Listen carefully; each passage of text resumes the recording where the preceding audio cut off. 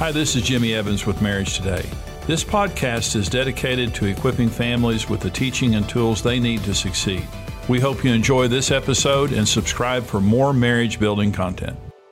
Here are the 4 things that fear does in our marriages. Number 1, fear makes us selfish. You know, people in the hospital are not writing get well soon cards because when you're hurting, you're self-absorbed.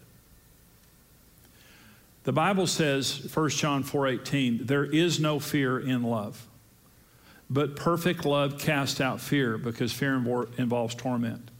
He who fears has not been made perfect in love. Let me tell you something. One of the things that, I didn't understand God when Karen and I first got married. I didn't understand the nature of God. But one of the things that being a believer for 40 years has done with me is I have absolutely no fear in my relationship with God. I understand how much He loves me. I understand what a phenomenal Father He is. And I understand that He never uses fear in any way to control us. And number 1, it causes me to love Him that much more. And number 2, I don't fear that He's going to send me to hell. I don't fear that every time I make a mistake that He's mad at me and going to bop me. There's not fear in my relationship with God. And because of that, there's no more fear in my relationship with Karen. We don't have that same sick fear, but we had it. But it causes you to be selfish. When you're fearful, you're always strategizing of how you're going to be okay. That's what it causes you to do. I'm always thinking, it's a chess game. I'm always thinking of how I can move this to keep you from doing this to hurt me and to make my fears come true. So it's this chess game rather than it just being this, trusting, intimate relationship where we don't have all that drama going on. The second thing is it makes us sinful. Fear makes you sinful. When you'll do your worst things when you're fearing. The worst things you say to your spouse you'll do when you're under the influence of fear. The worst things you do as a human many times are motivated by fear. The next thing is it makes us say negative and damaging words. Proverbs 18:21. Death and life are in the power of the tongue, and those who love it will eat its fruit. And you'll notice now a lot of times when you're in an argument, and I'll tell you a story in just a minute, that'll help you to understand some things. But when you're in an argument with your spouse, you'll notice sometimes when you say the worst things, what you're feeling is fear. They're doing or saying something that's touching something in your life. You feel fearful, and you begin to say things and do things that are inappropriate and very hurtful. Number 4, fear makes us stupid. It makes us selfish. It makes us sinful. It makes us say bad things, and it makes us stupid. Is that remember, God has not given us a spirit of fear, but of love and of power and of a sound mind. A sound mind. When you're not under the influence of fear, when you're under the influence of the Holy Spirit, you're thinking right thoughts and you have a sound mind. But fear makes us stupid. We go into a fear dance. I want to talk about Gary Smalley, one of my absolute heroes in marriage. But he wrote a book called The DNA of Relationships. And in there, he talks about fear, and he talks about the fear dance. And one of the premises of his book is we all have core fears that we're dealing with. I believe every person has core fears that they're dealing with. For women, women's core fears typically relate to disconnection, not being heard and being valued, losing love and appreciation. Now, I believe that's absolutely true. Let me read that one more time. When women are dealing with fear in their marriages, it's disconnection. I fear my husband disconnecting. I fear not being heard and valued. I fear losing love and appreciation. Here are men's core fears. Helplessness. Being controlled. Failure and disrespect. And I agree with both of those. And so what Gary Smalley talks about is the fear dance. And here are the steps in the fear dance that he describes in his book so well. I hurt, I want, I fear, I react. Then you hurt, you want, you fear, you react, and we get into a cycle of fear. I'm hurting because of an issue in my life. It may be something from my past. It may be something related to you. But because I'm hurting, I want a solution. And so I work, kids, eating, drinking, however I'm dealing with this, I'm trying to find a solution. but I fear. I fear that you're going to control me. I fear you're going to disrespect me. I fear you're going to do this. I fear you're going to do this. And so I react. I say something, I do something, and now you want. You fear. All the same things go into motion. Let me tell you a story that I think explains this real well. A friend of mine is a psychologist, a very good psychologist, Christian psychologist, and he had a situation that happened one day that his wife called and said, "Hey, when are you going to be home?" He said, "Well, I'm going to be home at 5:30, whatever." And she said, "Great, I'll have dinner on the table. When you get here." He said, "Great." And so right before he was walking out of his office, some people came to his office, and it was a suicide situation. There was a person that had attempted suicide, was in the process of trying to kill themselves. And so he being, specializing in that area and being, adept at doing that, they walk in, he immediately takes them in. It's very intense. It's a very difficult situation. But basically, in the process of this, he saves a life. So he goes home, and he's just going to think he's going to walk in the house, and his wife's going to, say, "What happened? Why were you late?" And he was going to say, "Well, I just saved a life." And she's going to say, "You're my hero." Well, that's not what happened. She was furious. And he walked in the house, and she was yelling and screaming and just throwing a fit. And he said, "Wait just a minute. Wait just a minute." And there weren't cell phones back then, by the way. And so this is the day before. There was a day before cell phones, okay? So he probably should have called her from the office, but he didn't. He walks in the house, and when he walked in, she was furious. And he kept trying to say to her, "Honey, you don't understand what just happened. Let me try to explain it to you." Well, she wasn't listening. She was just furious. Well, understand, both of them felt fear. He felt the fear of being disrespected and misunderstood. She felt the fear that he didn't care anything about her sitting at home with the kids and with a cold meal on the table, that he wasn't communicating, and his job was taking her or him away from her. Both of them were feeling fear, and here's what I want to submit to you. Some of our worst fights are when we're feeling fear. The fear is at the core of it, and that fear has got to be disarmed. That fear has got to be understood and disarmed. Let me talk about the sources of our fears for just a minute. So you say, "Well, what do you fear?" Well, first of all, let me talk about desires. We fear our needs and wants being unmet. We have some of our most basic fears just have to do with basic needs. For example, our deepest need is the need for love. Every person fears rejection more than anything else. I fear you rejecting me, okay? And when you fear being rejected, it causes you to close your heart and to protect yourself. See, because I fear you rejecting me, I'm going to always keep the door shut or just barely open, so if you do reject me, it won't hurt so much. Because nothing would hurt so bad as completely giving myself to you and then you're rejecting me.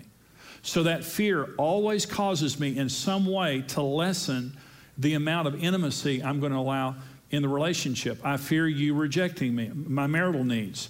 For a man, honor, sex, friendship, domestic support. A woman, security, communication, affection, leadership. I fear you not meeting my needs. And so things like that. Another cause of fear is just simply design. We're not designed from God to be controlled. We all fear control. And the worst controllers are the person who fear control. When you have experienced something in your past that you don't want to experience again, it triggers tremendous fear within your life. And so you went through abuse, you went through rejection, you went through a divorce, you went through whatever you went through. And so I fear re-experiencing that thing. And another way to say that is I have an open wound. There's an open wound in my life, and through that wound, the devil accesses the wounds of our lives. And because of that, I have tremendous fear of that being re-experienced. There was a man that I counseled, and he completely controlled the finances of their home. His wife didn't have a credit card. His wife had no knowledge of any of the finances in their home. Well, actually, it was really even worse than that. She thought they were broke, and I got called to their house one night to break up. Well, she was leaving him. And she thought they were broke. He wouldn't give her any money. And then a bank statement came in the mail, and she found out that they had hundreds of thousands of dollars in several banks. That's when the fight started. And it all went back to his fear of financial failure, and so he controlled everything. And part of control is controlling information. There are three voices in your life you've got to discern: God's voice, the devil's voice, and your voice. Okay. And so you say, well, how do I discern the devil's voice? Remember, God has not given us a spirit of fear, but of love and power and of a sound mind. Here's how you know the devil's voice. It's always anti-faith. It doesn't believe in the Bible. The devil, when the devil's speaking to you, it's always questioning. Remember, the first words the devil ever spoke to a human were, "Has God surely said?" Has God surely said? Questioning the word of God, okay, rather than power. It's timidity. It's like rather than stepping out and doing what God says, God has given us power. God has given us faith to step out and to act with certainty upon the word of God. It's anti-love. God hasn't given us the spirit of fear, but of love. Fear is the opposite of love. There is no fear in love. And the person who fears has not been perfected in love. So there's always, it's fearful, and it's anti-loving. And the third thing is it's anti-biblical. It's not sound. It's not sound reasoning. So when the devil's coming to talk to you, when God is talking to you, God's voice is always loving. God is the most loving person I've ever known. You have to learn to expose the devil. See, sometimes when this thing is going off in you and it's accessing this hurt or this fear from your past or whatever it is and speaking to you, you can't let that thing direct your actions. You got to shut it down and take authority over it in the name of Jesus. And every believer has authority over Satan. Jesus said in Luke 10, "I give you authority over serpents and scorpions and over all the power of the enemy, and nothing shall by any means harm you." You say, well, why are so many Christians getting their clock cleaned? They're not using the authority. Nothing shall by any means harm you. Nothing shall by any means harm you. We have authority over the devil. When a spirit of fear comes through that hurt, comes through that wound, comes through that sin, comes through that failure, comes through that person, we have got to learn to discern our thoughts, to uncover the devil, and to take that thought captive. Any thought you don't take captive will take you captive. And the devil wants to destroy our marriages. Here's how to overcome fear and to become one in marriage. Number one, take off your fig leaves. Stop acting like you don't have fear. You do. You have fear. All of us have fear. I have fear. Okay? So we just have to get it out in the open and just say, we're not going to hide from each other.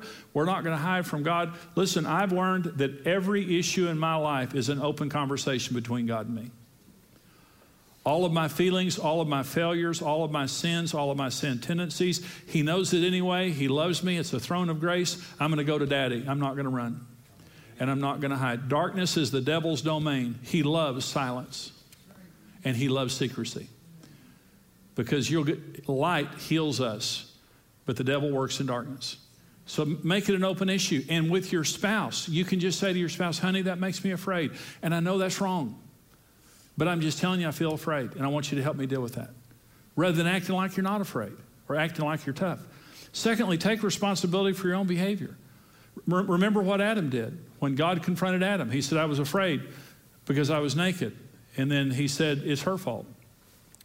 Blame transfer was the original sin of marriage, is transferring the fault. Most people in marriage think, if my spouse would change, that's all I need. Most people do. I remember believing that very strongly, is, you know, if Karen would just change, I could have a happy life. But it's always both of us. And I can't change Karen, but I can change myself. And even if I'm only 15% of the problem, I can change that 15%. And I just need to take responsibility. And it's especially helpful when you repent to your spouse. And you go to them, this is what began to, I'd never said I was wrong in years of marriage. But what began the healing in our marriage is when I stopped the tough act and repented to Karen and became vulnerable. And that's when the light began to be shown on things and God began to heal our relationship. Number 3 step is turn everything to God and trust Him. Your needs, your wants, to change your spouse, to heal your hurts. Rather than hiding these things, turn them to God. What Karen and I have learned to do, the first thing we do when we wake up in the morning is we both get alone with God. And when I get alone with God, I take my fears to God. I take my hurts to God. I take my wants to God. And if there's an issue in my marriage, I ask the Lord to change Karen, not me. Because if there's something wrong with Karen, God can fix her from the inside, and I don't have to manipulate her and dominate her. But you know, a lot of times when I'm asking for the Lord to change Karen, it's actually me that needs change. But God always knows who needs to change. And so trust in God. Do not let, God has not given us the spirit of fear, but of love and of power and a sound mind. When you go to God and you trust in God, He'll fill you with love. He'll fill you with power. He'll fill you with a sound mind, and it'll make a different spouse out of you. And when both of you are doing it, fear dies. Fear dies. And here's the last thing. Treat fear as an enemy and don't let it control you. Expect it. Expect fear. Expect it. Inspect it. When fear comes into your life, don't normalize it. Don't host it. See, there's nothing wrong with the bird landing on your roof. Just don't build a nest for it. You're going to feel fear. I'm going to feel fear. That's nothing wrong with that. I'm not going to let it build a nest in my heart. I'm not going to let it control my behavior. So I expect fear to try to attack me.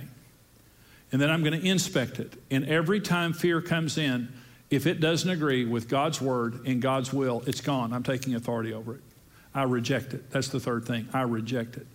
I have authority over it. It is a spirit, and I can come against it. And if there are wounds or hurts or failure in my life that it's accessing through, I'm going to turn that to God, or I'll go get counseling. I'll go get help somewhere else to help to heal these things. But the bottom line is this. When Karen and I got married, we were full of fear. We're not full of fear anymore. Karen believed that God hated her. Karen believed she couldn't get saved. Karen has a very, very intimate relationship with the Lord. She has no fear of me. She has no fear of God. She's just a peaceful person. So am I. So does that mean we never have fear? No, we still have fears. But we understand it. We reject it. We take authority over it rather than letting it nest in our marriage and separate us as people. All of us have fears. This is Brent Evans with Marriage Today, and I want to thank you for listening to the Marriage Today podcast. We believe your marriage has a 100% chance of success if you do it God's way. If you enjoyed today's teaching and want to keep learning, subscribe to the Marriage Today podcast and take some time to leave us a review. Your reviews help us spread the word and can encourage someone else in need. For more great marriage content, check out marriagetoday.com, where you can see all of our marriage building resources, videos, articles, and live events.